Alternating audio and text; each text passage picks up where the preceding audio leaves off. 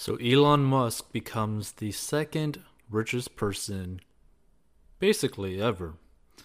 So, the co-founder, Elon Musk, of Tesla, is now the world's second richest person after he leapfrogged Microsoft billionaire Bill Gates, according to the Bloomberg Billionaire Index, which tracks the wealth of the world's 500 richest people. The 49-year-old entrepreneur, who is also the co-founder of space exploration firm SpaceX, saw his net worth rise by $7.2 billion to $128 billion on Monday, as Tesla shares surged days after the news that the electric car company will be admitted to the S&P 500 index in December. So Musk's net worth has risen by $100.3 billion in 2020, marking the largest increase among those on the Bloomberg Billionaire Index. In January, Musk ranked 35th, which is pretty crazy when you think about it, right? So you have basically Elon Musk, who pretty much put everything he had, right, into a lot of the companies that he tried to create, and then end up getting it to the point to something where basically, look, like a couple years ago, people were slapping down Tesla, right? People did not like Tesla. People were not liking Elon Musk. Like, they were just slapping him down and the car company down like crazy, right? But then Elon Musk started to actually release the whole Tesla cars. They started to get like this weird cult attraction, right? Especially from like influencers specifically, which pretty much got a lot of people to love Tesla, right? Like organically, right? Which is vastly different than what I've seen from like pretty much any other, car manufacturing company, right? Because like people who drive Teslas, people who want the Tesla, they love Tesla. They love Elon, right? It's a very crazy and interesting combination of like affection and coolness of the car, right? Because obviously if he created a horrible product, it wouldn't really do well, but he created a very good product. People love the product, and people spread it word of mouth to such a degree that, to be honest, I don't think I've ever actually seen a Tesla ad, and yet they've done so much business. Like, it's crazy when you really think about it, because think about it. The amount of money that some companies might be spending on marketing when Tesla has probably one of the strongest organic reaches of any company that I have ever seen, ever, on this planet, right? Like, I don't think there's another company like Tesla that has more organic love of the product and company and of its CEO. But you can check out 40inbox.com to master your money.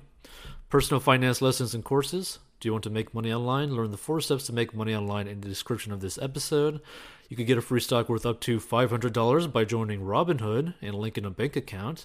And you can automate your investing with Acorns, where they round up your everyday purchases to the next dollar and invest the difference.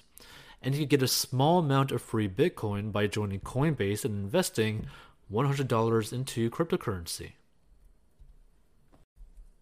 Purdue Pharma, the maker of OxyContin, pleaded guilty Tuesday to 3 federal criminal charges related to the company's role in creating the nation's opioid crisis. So Purdue Pharma board chairman Steve Miller pleaded guilty on behalf of the company during a virtual federal court hearing in front of U.S. District Judge Madeline Cox Arleo. The counts include one of dual-object conspiracy to defraud the United States and to violate the Food, Drug, and Cosmetic Act, and 2 counts of conspiracy to violate the federal anti-kickback statute. The plea deal announced in October includes the largest penalties ever levied against a pharmaceutical manufacturer, including a criminal fine of $3.544 billion and an additional $2 billion in criminal forfeiture, according to a Department of Justice press release. The company, which declared bankruptcy last year, will be dissolved as part of the plea agreement, and its assets will be used to create a new public benefit company controlled by a trust or similar entity designed for the benefit of the American public. Now, will that actually go like that? That'd be kind of interesting to see. So the Justice Department has said Purdue Pharma will function entirely in the public interest rather than to maximize profits. Its future earnings will go to paying the fines and penalties, which in turn will be used to combat the opioid crisis. See, this is kind of interesting, right? Like, feel free to give your thoughts on this whole situation, because the thing is, right, would you really be able to trust a company that basically created one of the largest drug addictions, basically pandemics ever, right? In the whole history of this country. Like, do you really trust them to actually now just start acting in like the good of, the American public? I kind of don't really believe it, because what's to necessarily stop them from potentially, maybe doing research in that company, but then creating like a side company to then go and do stuff the exact same way. So in pleading guilty to the criminal charges, the company is taking responsibility for past misconduct, Purdue Pharma said in a statement to CNN Tuesday. Having our plea accepted in federal court and taking responsibility for past misconduct is an essential step to preserve billions of dollars of value for creditors and advance our goal of providing financial resources and life-saving medicines to address the opioid crisis, this statement said. But again, they basically created this crisis, right? So that's the kind of like issue with with what I see with this, right? Because how can you necessarily trust a company that they're just going to act in the good of the country, right? So we continue to work tirelessly to build additional support for a proposed bankruptcy settlement, which would direct the overwhelming majority of the settlement funds to state, local, and tribal governments for the purpose of abating the opioid crisis. According to the U.S. Centers for Disease Control and Prevention, about 70,000 Americans died of drug overdoses in 2018, just 1 year of the opioid crisis, and about 70% of those deaths were caused by prescription or illicit opioids like OxyContin. In that year, an estimated 10.3 million Americans 12 and older misused opioids. Jesus, 12 and older? Including 9.9 million prescription pain reliever abusers and 808,000 heroin users, according to the U.S. Department of Health and Human Services Substance Abuse and Mental Health Services Administration. So the Sackler family and other current and former employees and owners of the company still face the possibility that federal criminal charges will be filed against them. The only thing is, I don't even think that they're actually in the States anymore, and they're probably in a country that won't extradite them, right? So again, the problem with this whole thing, right? Okay, you're going after the company, right? The company entity that caused basically all these problems, but the family that created the company is still probably going to be doing whatever they want to be doing, right? Like, they still have billions of dollars, I'm pretty certain. I'm pretty certain they still actually have billions of dollars within that family. So what is to stop them from just creating a whole brand new company in a different country, doing the exact same thing, and then just doing it worldwide, right? Because the thing is, you could technically just probably create a different company, change the drug makeup of some of these drugs by like a little bit, rebrand it, and then what do you know? You could probably sell it back straight into the United States, right? So this is the only problem that I see because I mean, just hitting them up with like a bill kind of seems odd to me because yeah, they're trying to technically force them to be like a public service to the country, but will that actually work? Would that actually be like even a benefit? Because this is also the problem too, right? Any public service benefit from the United States government isn't really that great, right? It's typically private entities that are typically far greater in their service than a public utility, which is the problem. So, I mean, there's just a lot of issues with this. This company has done a lot of bad things, but I don't really know how this really solves the problem, right?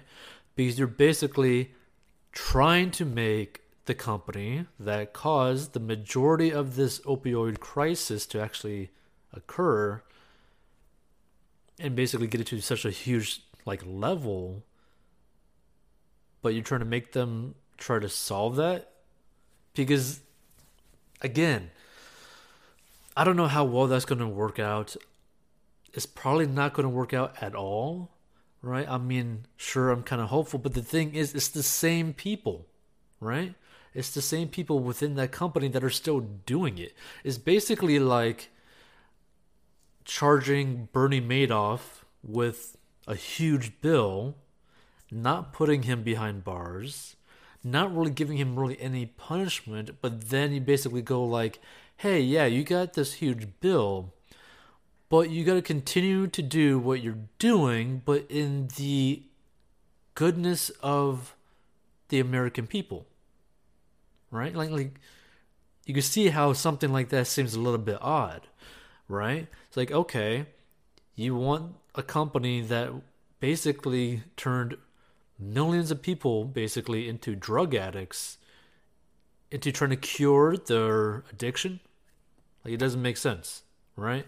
And I remember listening to a podcast about the whole opioid pandemic, and it was a pretty scary thing because basically people from any age, right, from any background, no matter their life experience, could just try one opioid and literally get addicted for the rest of their lives, to the point where they have to take some other drug to simply function so that they don't end up relapsing to go back onto these drugs, right? Which is crazy to hear about, right?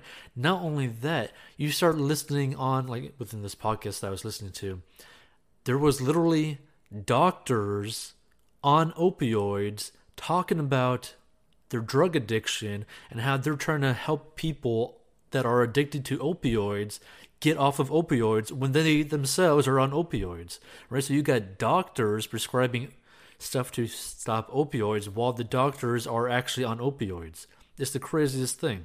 Like, you don't really think about it too much in your like day-to-day life if you've never done drugs or anything like that. But when you start to like peel like the onion layer of this whole opioid kind of situation, you start to realize just how a big deal this actually is. Because think about it. Think if you are getting operated on and your doctor is on opioids. So there's going to be so much more problems and issues that needs to be done and dealt with. Because, okay, like say they pay this amount of money, right? Is it just going to go to the government? How does that help anything? Right? Because look, it has, the criminal fine of $3.544 billion and the additional $2 billion in criminal forfeiture. Right? Okay, so this is what, like they said, is going to be used to create a new public benefit company. So you're basically just turning a bad company into a brand new company, but you're letting them keep all of their assets, right? Like, can you guarantee that they're actually going to be doing anything good with all of that money? Because think about it, like they've made money from pretty much harming people's lives. So I don't know, it's just crazy. I don't see how this is actually like a good thing at all. I don't know how this actually solves anything, to be more specific. Right? So check out 40inbox.com to master your money, personal finance lessons and courses. Do you want to make money online? Learn the 4 steps to make money online in the description of this episode. Feel free to get a free stock worth up to $500 by joining Robinhood and linking a bank account. You could also automate your investing with Acorns, which honestly, this is probably one of the best apps that you could probably ever use in like the laziest way possible, where you could just automate your investing by having it round up your everyday purchases to the next dollar and then invest the difference on your behalf. And you get a small amount of free Bitcoin by joining Coinbase down below and investing $100 into cryptocurrency. There are some stocks on Robinhood that billionaires bought. So online investing app Robinhood, which is known for its commission-free trades, fractional share investing, and gifting of stock to new members, has gained millions of new users in 2020, yet the average age of its user base is only 31. While it's great to see young people using time as leverage to invest for their future, it's also unnerving that Robinhood hasn't given these millennial and novice investors the tools needed to truly succeed. Many don't understand the importance of long-term investing or compounding and have instead chosen to chase penny stocks or otherwise awful companies. Yet you might be surprised to learn that some of the most widely held Robinhood stocks were purchased hand over fist by billionaire money managers during the third quarter. Here are 4 of the most sought-after Robinhood stocks in quarter 3. Aurora Cannabis. This is not a joke. Chronic underperforming marijuana stock Aurora Cannabis was a popular purchase among 13F filers in the third quarter and among a handful of billionaire money managers. So Jim Simmons, Renaissance Technologies, opened a 447,378 share position during the quarter, with Ken Griffin's Citadel Advisors adding 418,994 shares to an existing position. Despite once being the most held stock on the Robinhood platform, Aurora has been a train wreck, which is what makes these billionaire buys so surprising. This is a company that's been ravaged by regulatory issues at the federal and provincial level in Canada, as well as the overzealousness of its previous management team. Aurora Cannabis grossly overestimated its capacity needs and overpaid for its acquisitions by a sizable amount. Last year's $3.3 billion Canadian net loss was predominantly the result of write-downs tied to overpriced buyouts and overextended capacity. Aurora Cannabis has also shown little desire to do what's best for shareholders. Between June 2014 and October 2020, the company's outstanding share count grew by more than 11,800%, with the company's board recently approving a $500 million in US at the market offering to raise capital whenever it sees fit. It's drowning its shareholders in dilution and isn't even a lock to survive at this point. Palantir Technologies. Although it only became a public traded company on the final day of the third quarter, 13F filings show that data mining company Palantir Technologies was a hot buy among 13F filers and select billionaires. Stephen Cohen's Point72 Asset Management gobbled up 29.9 million shares, with Larry Fink's BlackRock and Soros Fund Management, run by George Soros, picking up about $29.3 million, 29.3 million shares and 18.5 million shares respectively. The lure of Palantir is twofold. First, it opted for a direct listing instead of a traditional initial public offering. Without investment banks cheerleading on the sidelines, Palantir's initial valuation didn't skyrocket to the stratosphere. This allowed money managers and retail investors to build a position at a somewhat reasonable valuation. The other factor that excited investors is Palantir's accelerating growth amid the pandemic. Providing its data mining and analytics services for the federal government via its Gotham platform is certainly lucrative. Yet it's Palantir's opportunity with enterprise clients via the Foundry platform that'll be the longer-term and safer growth driver. Investors should expect double-digit annual sales growth for a long time to come. Plug Power. Another stock billionaires couldn't stop buying during the third quarter was hydrogen fuel cell solutions provider Plug Power. An aggregate 13F filers increased their stakes by more than 18% in Plug Power in quarter 3, with BlackRock's Larry Fink taking the biggest bite at an additional 7.63 million shares. Concerns over climate change are driving a renewable energy revolution that goes well beyond broad-scale electric utilities, and Plug Power is providing its hydrogen power technology mobility solutions to a number of brand-name retailers and grocers. This desire to go green, coupled with the coronavirus disease in 2019 pandemic dramatically increasing demand for many of Plug Power's core clients, has made for a banner year. Plug's full-year guidance implies year-on-year sales growth of around 35%. Additionally, Plug Power has wisely locked in some of its most important clients with warrant deals. In 2017, Amazon was granted warrants to acquire up to 55.3 million shares of Plug stock, with these warrants vesting based on Amazon's orders of fuel cell and hydrogen technology from Plug. Considering that Plug Power's stock has soared since this announcement, Amazon is fully incentivized to exercise these warrants and continue deepening its relationship with Plug.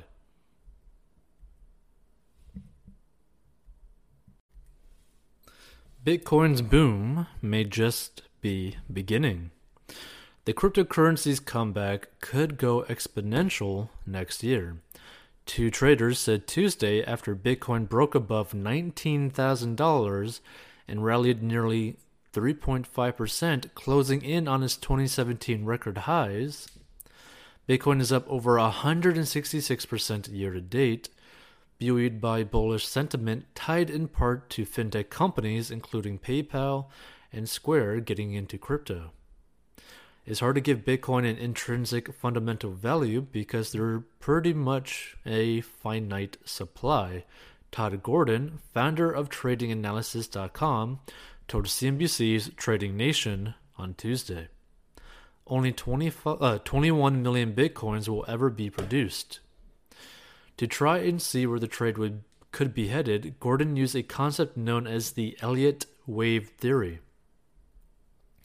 It's a wonderful way to value crypto because Elliott wave is meant to detect the herding mentality and the emotions driving the price, fear, and greed, and it creates very recognizable patterns, he said, turning to a chart of Bitcoin. The Elliott wave theory is based on the idea that there's 5 ways in a primary trend, 3 uptrends, and 2 intervening corrections, Gordon said. The first wave higher occurred in 2014, followed by decline in 2015, and a long-term uptrend through 2018, Gordon said. The fourth wave has formed sort of a sideways triangle over the course of the last 2 years, and the fifth could be Bitcoin's latest wave higher, the trader said. The point of all this is a reliable relationship in the Elliott wave theory is the percent distance traveled in that first wave in 2014 is often equal to the percent change in wave 5, Gordon said. Seeing as the first wave was a roughly 658% rally, Gordon's target was a lofty one. I can't believe I'm going to go out on CNBC and say this, but it's about $74,000, he said. The Elliott wave goes very well with the Fibonacci multiples, and if it does want to fall short, it can go to 61% of that target, which is only at $34,000. Bitcoin climbed to around $19,045.17 by Tuesday afternoon, according to Coinmetrics. And another trader saw even loftier heights ahead for the crypto play. I've always had to own some, Mark Tepper, president and CEO of Strategic Wealth Partners, said in the same Trading Nation interview. It's like a FOMO concept for me, he said. If I never owned any and Bitcoin hits 100,000 per coin, I'd probably cry myself to sleep every night for the rest of my life if I didn't own some. Until recently, Tepper treated Bitcoin like any other speculative investment, owning a small enough amount that it wouldn't tank his portfolio if the trade went south. But that changed when PayPal and other companies started to dip their toes in the space, he said. The thing that's always held me back from being an outright Bitcoin bull has really been this lack of widespread adoption. But adoption's happening, and those users, those PayPal and Square users, they're buying more Bitcoin than what's actually hitting the market on a daily basis, Tepper said. You can kind of compare this to Tesla, he said. Tesla's up over 500% this year, in my opinion, and I think Bitcoin could potentially be the Tesla of 2021. It could, in my most bullish case possible, get to 100K by the end of the next year. That'd be my bull case. I think my base case is a little closer to it doubling up to about 40K by the end of 2021. Feel free to give your thoughts about Bitcoin. Check out 40inbox.com to master your money, personal finance lessons and courses. Do you want to make money online? Learn the 4 steps to make money online in the description of this episode. You can get a free stock worth up to $500 by joining Robinhood and linking a bank account. And feel free to automate your investing with Acorns. You can get a small amount of free Bitcoin by joining Coinbase and investing $100 into crypto.